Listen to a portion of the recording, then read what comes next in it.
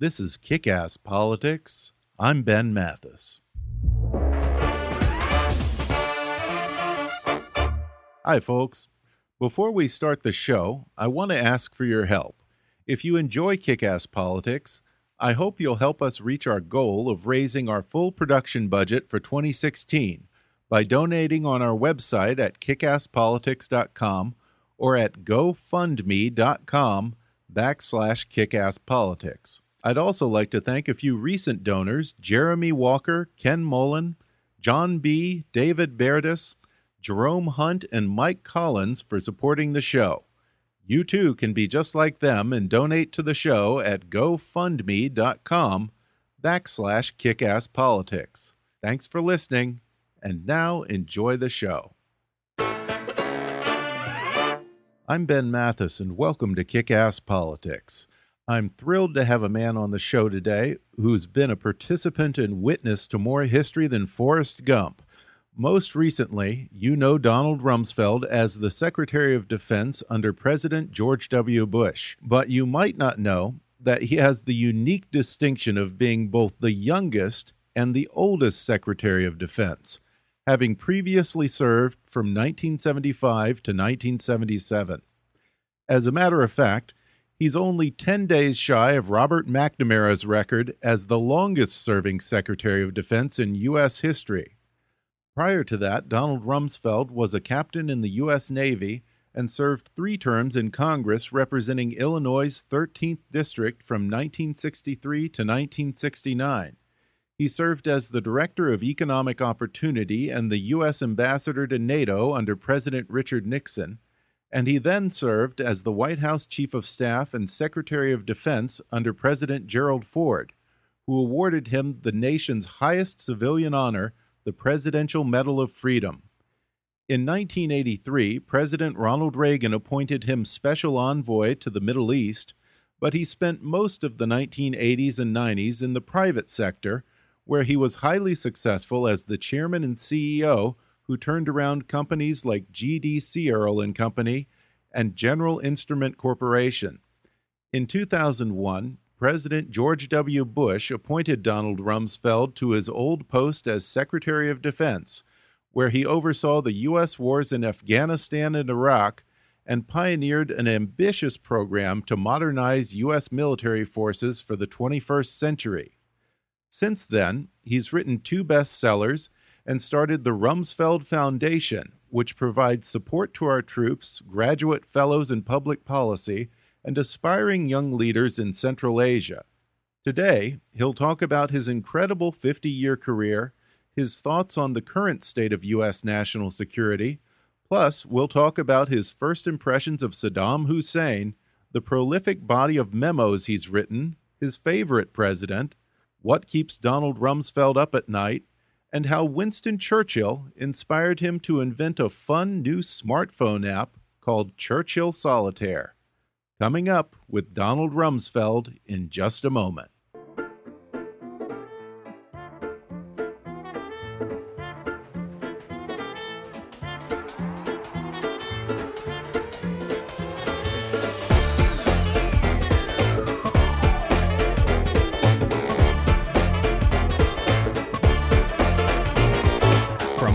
To Washington, it's time for Kick-Ass Politics. And now here's your host, Ben Mathis. Today I'm joined over the phone by former Congressman, NATO Ambassador, White House Chief of Staff, Special Envoy to the Middle East, and 2-time Secretary of Defense, Donald Rumsfeld. You know, gosh, with all those titles, I don't even know how to address you. Do you have any preference? In a friendly manner is best. Oh, okay. Okay. No, I don't know. When I make a reservation at a restaurant, I say it's Don Rumsfeld, okay. And I'm perfectly comfortable with that. And does anyone ever? Congressman, they used to call me ambassador. They used to call me director. They used to call me chief of staff and secretary. I don't know. I was a chief executive of a couple of companies and did that too. Well, it's fun. Well, when you're 83 years old, you collect a lot of those labels. Yeah, and when you call a restaurant and make a reservation, do they ever hang up on you when you say this is Don Rumsfeld? They ever say, yeah, right? No, they say, you're kidding. Okay. Well, that's good. You don't get any liberals who start lecturing you on the war in Iraq or something, do you, when you call and make a reservation? Oh, maybe not when you make a reservation, but they're in business, but they're smart. But maybe 1 out of 100 somebody says something occasionally, but it's very rare. Well, that's good. Well, I started out with probably 5 pages of questions, and I found myself having to narrow it down because, you're one of those guys who's had such an incredible career over the years, and you have the distinction of being both the youngest and oldest Secretary of Defense in U.S. history. And I'm curious because you were Secretary of Defense in 75 to 77, and then, of course, 2001 to 2006. How did the job change over that 25-year plus span? Well, I guess I'd cite similarities more than differences. Okay. In every case, the job, like the job of being president, is too big for any one person. And you go into those jobs with certain strengths and strong suits where you have experience, and you also go in with certain short suits where you have less experience. And in every instance, the task is to find people who are smarter than you are and have greater experience than you do in certain areas, and recruit them and bring them into the activity, and then work with them and learn from them and guide and direct them towards strategic directions that the president and the country have decided are the appropriate ones. Yeah, and no drones back then either, huh? Oh, not the first time. You're exactly right. But the second time, we did a great deal. No drones, no internet back then? Well, that's right. The internet, I'm told, actually began its earliest iteration with the Defense Department back with the old DARPA, the Defense Advanced Research and Development Program. Right. Well, not according to Al Gore. A process where scientists could talk to each other. That's right. That's right. And the advent of social media changes things in terms of the enemy's ability to organize and recruit. Those things are different. When you have strong deterrence and big Army, big Navy, big Air Force, it tends to dissuade people because the cost-benefit ratio is disadvantageous to an enemy. So rather than threatening your big Army, big Navy, big Air Force, they tend to attack you asymmetrically. Mm-hmm. And that's what we see. The enemy today, the terrorists, are able to function out of ungoverned areas where their task really is not to defend real estate, which historically has been what the tensions have been. Second, they tend to be people who don't mind killing themselves and think that the world's going to be better for them after they've killed themselves. So the respect for human life is different. But the ability of a terrorist to attack any place, any time of the day or night using any technique means that it's impossible to defend at every location against every conceivable technique at every moment of the day or night. So there's a big asymmetrical advantage to the attacker. Right. And they obviously are not going to attack armies, navies, and air forces. They're going to go for soft targets, and that's what we see today. And they're able to, without developing a single device to attack, they can take what we develop, what the industrialized world develops, off the shelf and use it against us. So it requires adapting and altering one's approach and one's focus and one's priorities. Yeah, and in response to that, one of the major accomplishments of your second term as Secretary of Defense, you came out with what was labeled as the Rumsfeld Doctrine, which called for high-tech combat systems, reliance on the Air Force, and then small, nimble ground forces. Looking back 10 years later in 2016 here, are there any addendums or amendments that you would add to that? The focus we put on developing special operations capabilities by increasing our special operations forces, by bringing the Marines in, by increasing their equipment, by enlarging their authorities, And all of that has proven to be enormously valuable to our country. Dramatically increasing our drone capability is another example. Now, what has to be done next? I think the area where we're weakest, and were then, and remain today weakest, is in our ability to understand that this is not going to be won with bullets alone. It's going to require enlisting the support of moderate Muslims throughout the world and dealing with the fact that the terrorists have media groups, and they're much more effective than we are in dealing with the media. Our problem is we scrupulously avoid propagandizing our own people. The problem we've got, of course, today is that anything that anyone says is immediately broadly heard. It's not restricted to a single audience. So we can't direct our efforts really very successfully against a specific targeted enemy in terms of social media, in terms of public affairs, in terms of public diplomacy. The second thing is our country is not organized well to deal with the public part of competing with the battle of ideas. I mean, the fact that this administration is totally unwilling to even use the phrase radical Islamists means that if you're not going to identify the enemy, how can you defeat the enemy? In the Cold War, both political parties over many decades, successive administrations, understood the enemy was communism, whether it manifested itself in the Soviet Union or China or their satellite forces in Africa or Latin America. And people, there was persistence over a long period of time. And here it's been very erratic and unfocused. And, calling things workplace violence and being unwilling to, thinking that we can pretend that there is not a radical strain in the Muslim faith that is hijacking that religion. And being unwilling to go after that strain publicly and organizationally and through public diplomacy means you can't win. If you don't know where you're going, any road will get you there. You know, one thing that you've talked a lot about over the years is failures of imagination and the costs of that. Looking at the landscape today, are there any areas where you feel that we're not spending enough time thinking about certain things that we should be thinking about? You know, that's a very interesting observation. The book by Roberta Wohlstetter titled Pearl Harbor has a foreword in it by a professor named Thomas Schelling, where he talks about surprise and the failure of imagination. And I've sent that around to dozens of people serving in the national security process over the past 2 or 3 decades.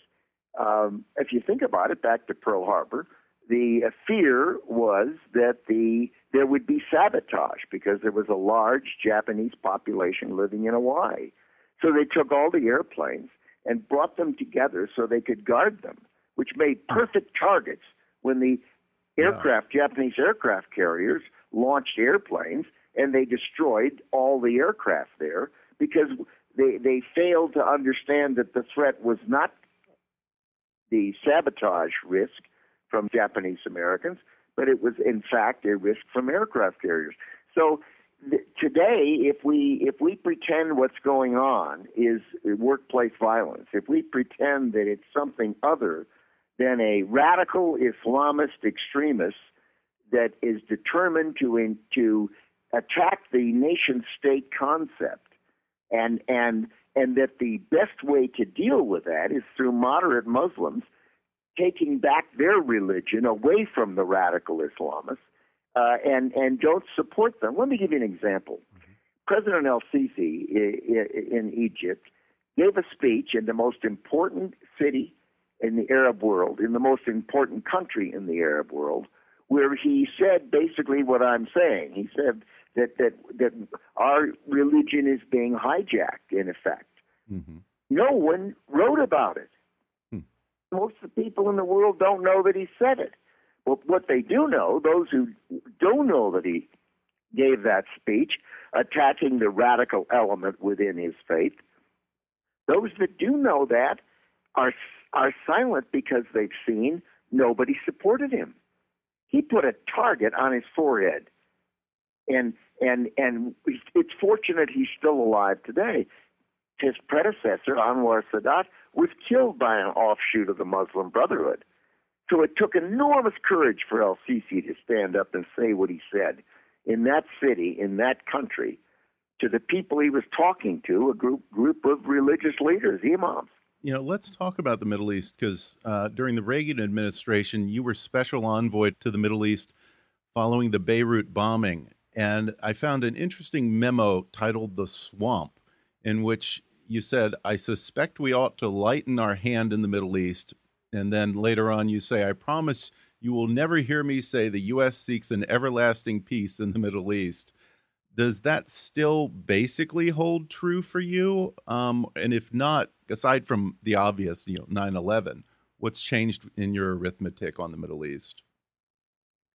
Well, that cable, which I sent back to Secretary Shultz and to President Reagan, was my very strong impression as I began to deal with Assad, the father of the current Assad, and with Saddam Hussein, and with the leaders in the various Middle East countries.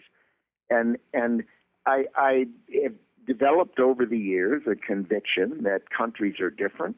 They have different languages, they have different cultures, they have different histories, they have different neighbors, they have different political circumstances. And one size doesn't fit all. And the idea that what we are today is what we characterize as good, and what others are is different or not good, is a narrow, short-sighted, unrealistic perspective. I say that because the United States today is not what we were before. We had slaves into the 1800s. We didn't have women vote into the 1900s. Right. And 50 or 100 years from now, we're going to be still different. So the template that we have when we use the word democracy is a template that is relevant for today, but it isn't relevant for 50 or 100 years ago in the United States. And I submit it won't be relevant in another 50 years. We'll continue to evolve. And we ought to be respectful of those differences and not expect our current template of democracy to be what is appropriate for countries in the Middle East. I just think that they're going to have to evolve in their own way. We aren't capable of nation building. We don't have that prescient insight or foresight to understand what makes the most sense for them. What you can be reasonably sure of is that our current template is not only not going to be what we have in 50 years, but it very likely isn't going to be what's appropriate for other countries in that part of the world. Now, am I for democracy? Yes. Do I believe that everyone having a right to vote and help guide and direct and shape the course of our country is a good thing for us? Yes. Do I believe that the United States of America is the greatest country on the face of the earth, and it's not an accident that people want to come here and benefit from the opportunities that exist here? I believe all of that. But do I think every other country in the world ought to adopt our current template? No, I don't think it fits. The shoe won't fit there. They're going to have to grab their own boots and pull them on and figure out what makes the most sense for them. And just to state the extreme comment, which people will criticize me for, some countries at different stages of their evolution require stronger leadership. I mean, if you think back to our Civil War, my goodness, Abraham Lincoln imposed what we would characterize today as martial law in certain circumstances. Right. Now, do I think that a president like el-Sisi in Egypt, given the stresses and strains in that country at a given time, do I think we ought to break off our military-to-military relationship with Egypt, as some members of Congress and some people contend we should do? No. Is he a model Democrat? No. In Egypt? No, he's not. Is he like us? No. But is his country different? Yes. And ought he to be doing roughly what he's doing? And ought we to be supporting and maintaining a strong, healthy military-to-military relationship with Egypt? You bet your life I think we should. I think Egypt is an anchor in that part of the world of stability, and that's important. And so I think that if a country has got disorder, they need a leader who is probably going to behave in a way that is different from a leader in a democratic country in a peaceful, well-ordered, stable environment. And we should accept those differences and not think that what we're doing is necessarily what everyone else in the world ought to be doing at this current moment. Interesting. Would you apply that to Vladimir Putin in Russia, too? No, I think he's a brutal dictator, and I think his country has a very weak economy except for energy, and that his behavior of trying to inflate his importance and his strength by attacking Crimea or threatening other countries in Central Asia is not good for the people of that country. Well, speaking of dictators, let me ask you about Saddam. You actually met him when you were special envoy to the Middle East under Reagan, and there's a photo of the two of you meeting and shaking hands that a lot of conspiracy theorists make a lot of hay out of. What was your first impression of Saddam Hussein when you met him back then? Well, I was asked to go see him and talk to him. He was in a war with Iran at the time, and we had just gone through, you'll recall, the Iranians taking our hostage from our embassy, and it was a situation where our government felt that by talking to them and seeing that we did not have diplomatic relations and wondering if there might be a way that it would make sense for us to modify our country-to-country relationship. So I went in at their request and met with him, and he was obviously a brutal thug and dictator, and a man who ended up over time using chemicals against his own weapon, as well as against against his own people, the Kurds, as well as against his own enemy, the Iranians. And but I went in and met with him and talked to him, and he was somebody you'd want to invite to dinner. Okay. Going ahead to the second Iraq War, I've always wondered, and maybe you can help me with this, how come he never blinked? Well, that's a good question. And first of all, he did have weapons of mass destruction, and he'd used them. The former UN inspector took a team in, and they found the precursors that are necessary to establishing chemical and biological weapons. They found the facility still intact, and they found the cadre of people who had the capability of doing it, and concluded that Iraq had the ability to reconstitute their supplies of chemical and biological weapons in a relatively short period of time. Right. Now, why did he behave the way he behaved? I have no idea. I think he wanted to be seen as strong. He did not want to. What did he do? He stiffed the United Nations, something like 17 UN resolutions, right? Where they wanted inspectors to be able to go in and check, and he wouldn't let them. There's no question he had the stockpiles, and if he destroyed them or buried them or transferred some of them to Syria, I don't know what he did with them, but he still had the capability to reconstitute them in a short period of time. Yeah, I just wonder, in that guy's brain, what was it that made him say, I'm going to take this right up to the brink, and then I'm going to let them invade Iraq, rather than sit down to the negotiating table and give up weapons of mass destruction. Most dictators have a sense of self-preservation, So you're exactly right, and maybe he just misjudged President Bush and the coalition and the United Nations attitude about his rebuffing the United Nations 15, 16, 17 times. Yeah, he sure did. Well, we're going to take a quick break, and then when we come back, Donald Rumsfeld will talk about what keeps him up at night. Plus, he'll discuss the work of the Rumsfeld Foundation and how one of his personal heroes, Winston Churchill, inspired him to create, of all things, a smartphone app. When we come back with Donald Rumsfeld in just a minute.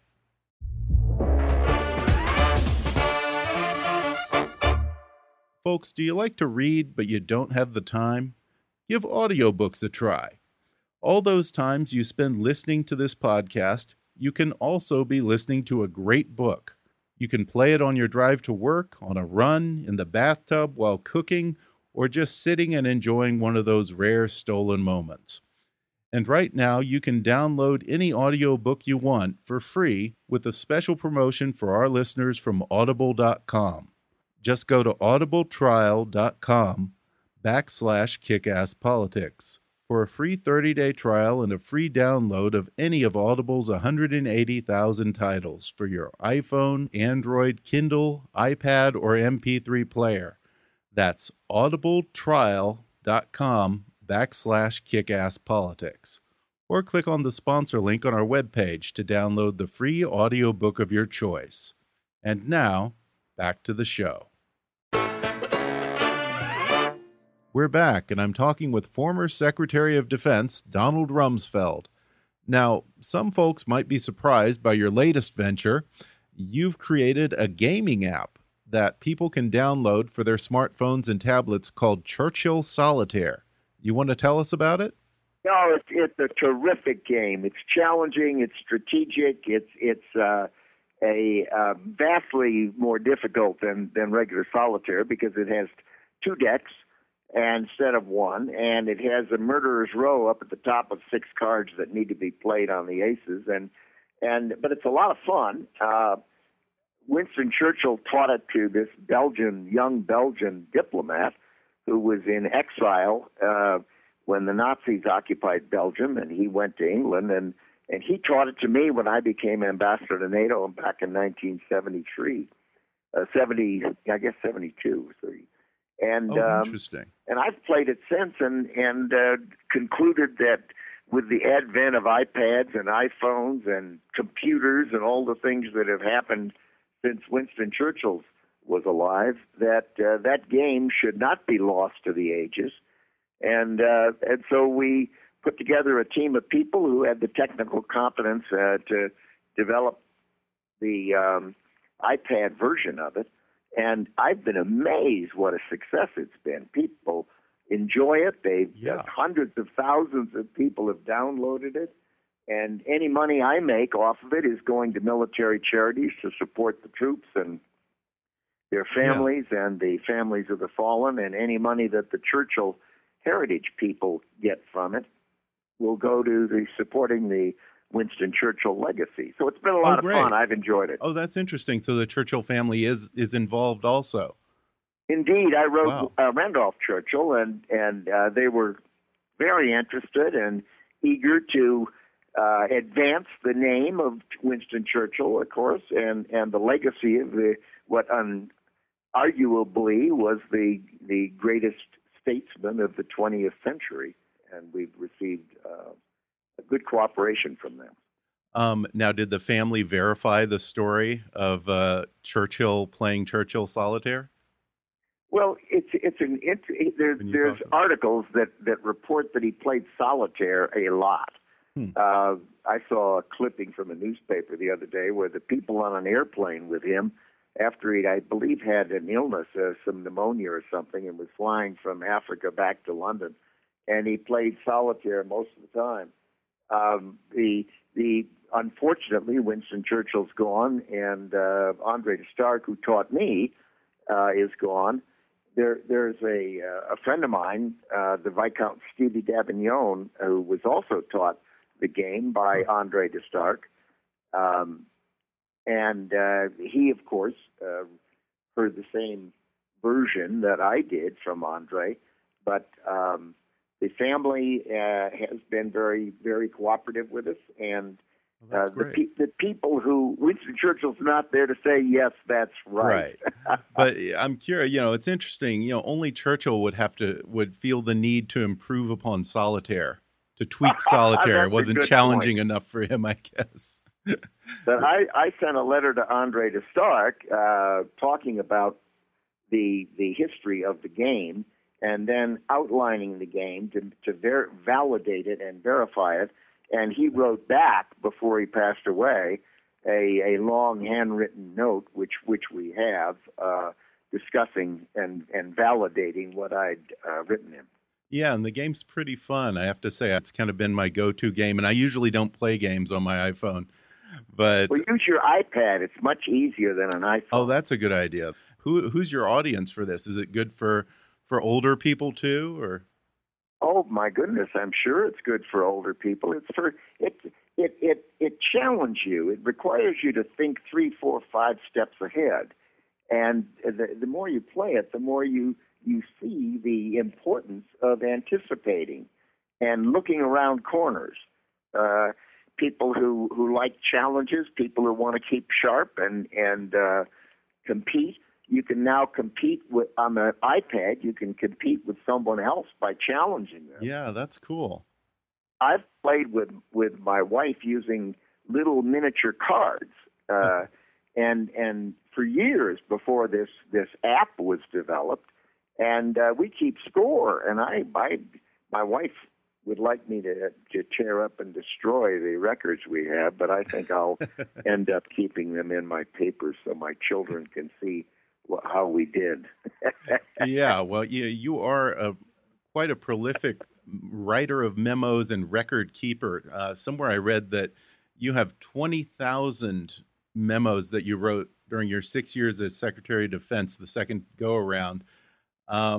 You did something pretty brave. You archived all of your memos and made them available online. And, for me, I'm like, what government person does that? I mean, do you ever regret that when someone comes back and says, well, wait a minute, in this memo 15 years ago, you said ...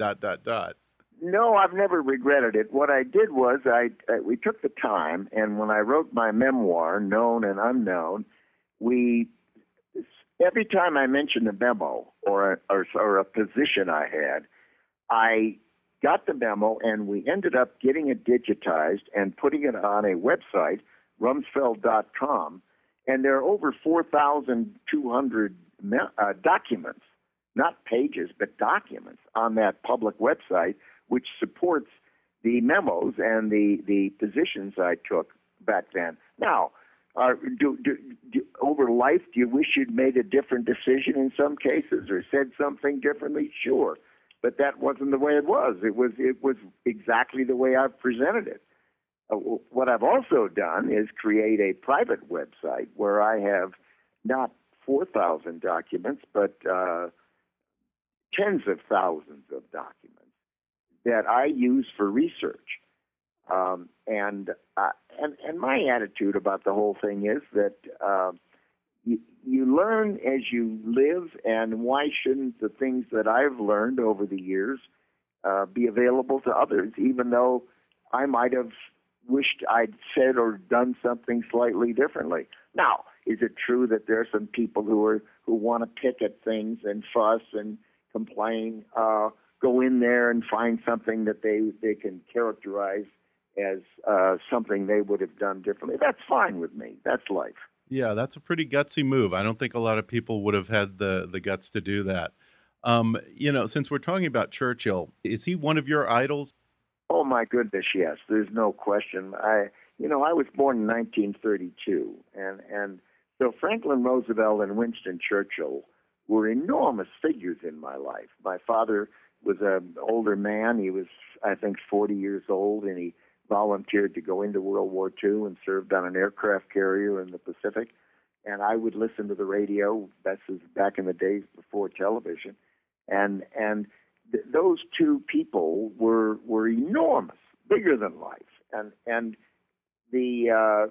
I've read his books and thought about him and what he did and the mistakes he made. My goodness, if you think of his career, he had great high points and some valleys. And then, of course, was rejected at the end of the war and voted out of office. Life isn't a straight line. It's ups and downs, and I think that a man of that greatness, and for people to be able to read about him and think about him, is something that I enjoy particularly about Churchill Solitaire, is that we've reminded people of someone important and someone historic. You know, he was Secretary of Navy during World War I, and then he was out of the government for quite some time before returning in World War II. You were Secretary of Defense under Gerald Ford, and then you came back. When you returned to the Pentagon under President George W. Bush, did you think about Churchill in that moment? Well, I've thought about Churchill much of my adult life, but I don't know that I thought about that particular parallel. After I wrote my memoir, Known and Unknown, I wrote a book called Rumsfeld's Rules, and Right. in it are concepts and thoughts not from Rumsfeld, but from people an awful lot brighter than I am and more experienced than I am. And I think back of Churchill's use of the English language and how he prided himself on it and used it with such power and such force. It seems to me that words matter. We don't lead by command in the world, in democracies. We lead by consent. And you can't gain consent unless you can be persuasive. And you can't be persuasive unless you understand the people you're dealing with, and unless you use the right words that motivate and energize, and unless you're believed, which is why untruthfulness or lack of integrity is so corrosive of democracy. The proceeds from Churchill Solitaire are going to benefiting our troops and the Rumsfeld Foundation, which apparently does a lot of good. If you have a moment, do you want to talk about what the Rumsfeld Foundation does? Well, I'd be happy to. We have had several focus areas. We focus on supporting the troops, to be sure, and their families, and that's been an important part of my life. Second, we support graduate fellows. We find people who need assistance, who are talented and interested in public service and public policy issues, and we assist them in achieving masters and PhDs. The other focus is Central Asia, where we have created a fellowship program, and we bring people from the greater Central Asia area, Caucasus, the Central Asia, Mongolia, Afghanistan, to the United States, and introduce them to people here who are doing important things. And what's evolved is a network of young professionals in that part of the world who are able, skillful, doing things in academia, business, government, the military, which really never existed before. If you think about it, Russia has a strategy for Central Asia, which is not in their interest, and China has a strategy for Central Asia, which is not in Central Asia's interest. And Central Asia is really a collection of 10 countries that are not close. They don't have a lot of economic trade. They don't have a lot of tourism among those countries. If you want to go from one to another, they generally go through Moscow, Beijing, or Istanbul. And what's evolving is a more of a sense of region and a network of people who are kind of like our White House fellows in the United States, people who are doing important things and advancing in their careers. And it's been a lot of fun. We've enjoyed doing it. We do it with Johns Hopkins Central Asia Institute as a cooperative partner. And my wife and I have had a lot of fun doing it. Yeah, and that's interesting because that's not an area of the world that gets a lot of attention. What was it that made you guys decide to focus on Central Asia? Well, it's interesting. I had to spend a lot of time there when I was in government, and I'm from Chicago. And when the Iron Curtain came down, and we had a lot of people in Chicago from Czechoslovakia and Poland and Lithuania and one part of that world. And they had relationships and relatives and interaction, and they reached out to the people in those countries and assisted them in transitioning from authoritarian communist systems to freer political and freer economic systems. But in Chicago or Pittsburgh or Detroit, we don't have a lot of Uzbeks or Tajiks or people from Kazakhstan and or Turkmens, and so I thought to myself, well, maybe what we ought to do is find a way to assist them as they transition from former Soviet republics to freer political and freer economic systems. and provide that link to the United States that didn't exist. As you properly point out, that part of the world is not even on the radar screen over here. Most of us would have to pull out a map and say, well, where is Kyrgyzstan, for example, or where is Turkmenistan or Tajikistan? And it's not an easy journey from communism to a freer political or freer economic system, but maybe we can help smooth that out a bit for them. Yeah, and it's all the more important for someone in the West to be investing in this region and encouraging democracy, because Vladimir Putin would very much like to bring these former Soviet satellite states back under his thumb. So exactly right. Well, we'll put you on our foundation mailing list, and anyone else that would have an interest in that part of the world, we'd be glad to keep them informed and add them to the mailing list. And it's rumsfeldfoundation.org, correct? Yes. Okay, exactly. Terrific. And I also encourage people to follow up as you did and look at rumsfeld.com website, because there are literally thousands of memos there that are really part of history. Yeah, how many memos do you went on during that period? How many memos do you think you've written in your lifetime? Are we talking millions, hundreds of thousands? Well, when you're 83 years old, you ought to cut me some slack. That's probably okay for me to have done that many. I use a dictaphone and dictate these notes, and I have it sitting right here on my desk. And then it gets typed up, and then it gets digitized, and there it is. So you're not a big email guy then, huh?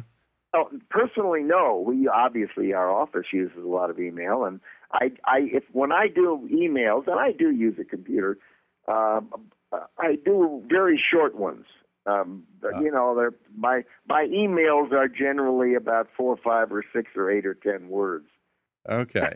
And what was it? Yeah, there was when you left as Secretary of Defense the second time around, I guess everyone used to call your memos snowflakes. I sent a final snowflake to the people in the Pentagon, and it said, "The blizzard is over." Well, I'll ask you one more question. During the confirmation hearings for Secretary of Defense in 2001, someone asked you a question that you said was the best question that was asked the whole time during those hearings. They asked you, what do you worry about when you go to bed at night? I'll ask you today the same question. These days, what do you worry about when you go to bed at night?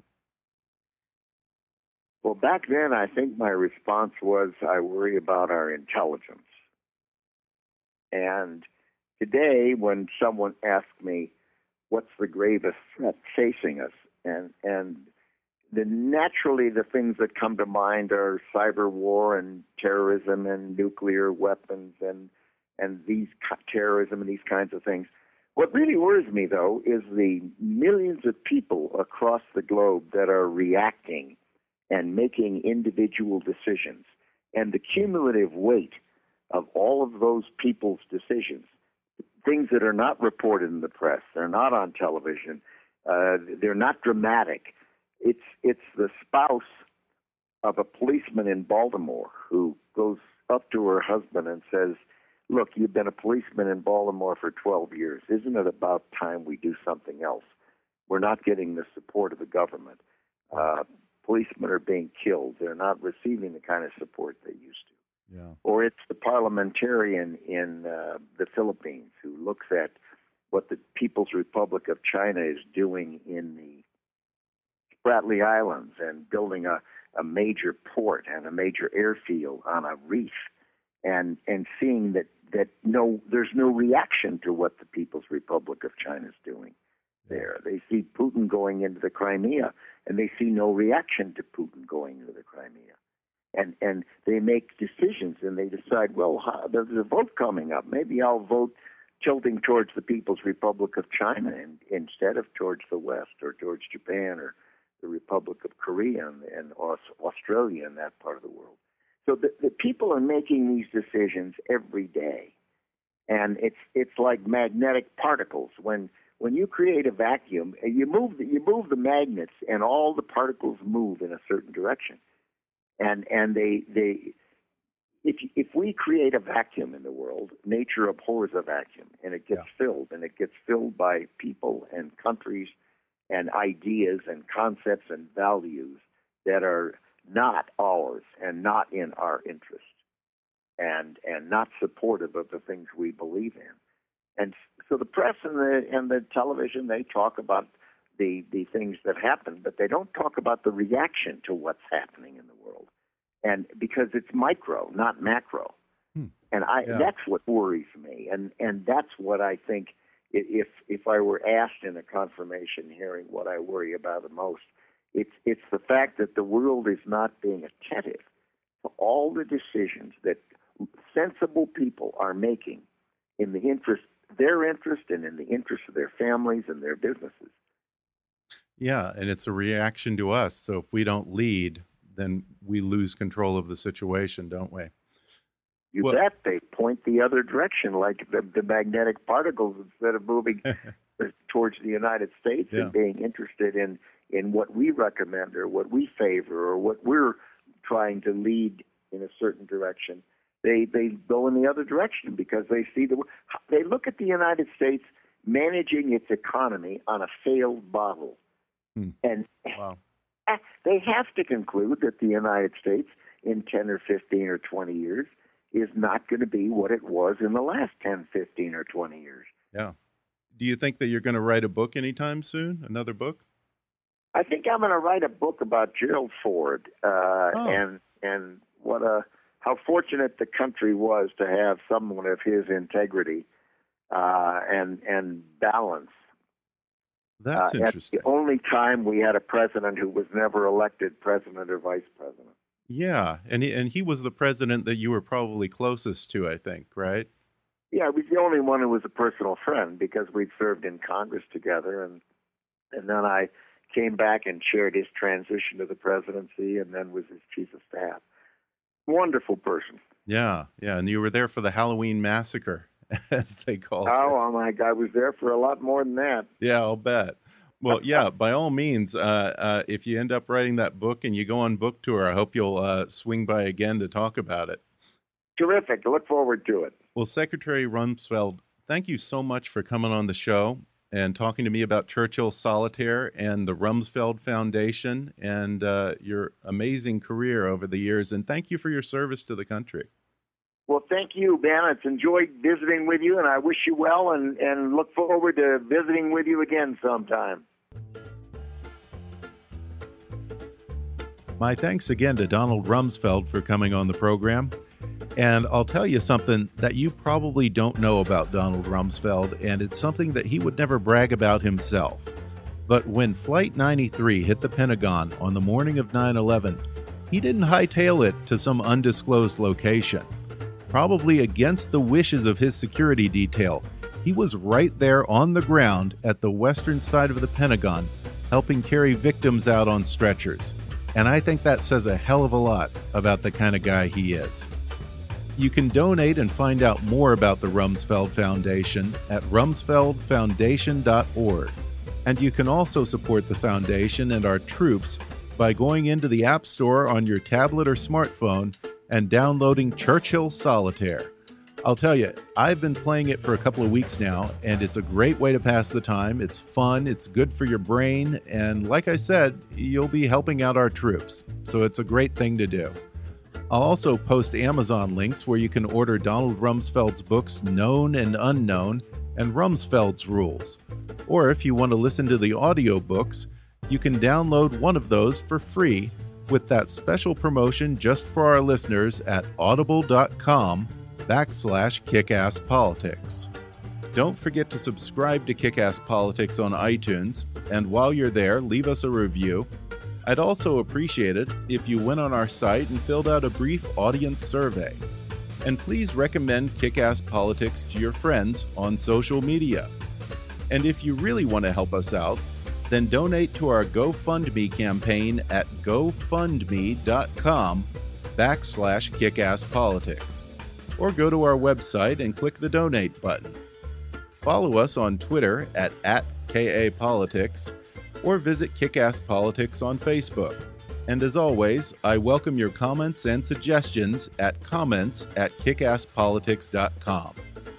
On the next podcast, I'll talk with two-time Pulitzer Prize-winning conservative political cartoonist Michael Ramirez about what makes good political satire, when is too soon, President Obama, sacred cows, and which politicians have been the greatest gifts to him comedically. Plus, he'll tell how one of his cartoons led to a not-so-friendly visit from the Secret Service. Coming up with political cartoonist Michael Ramirez in the next podcast. But for now, I'm Ben Mathis, and thanks for listening to Kick-Ass Politics.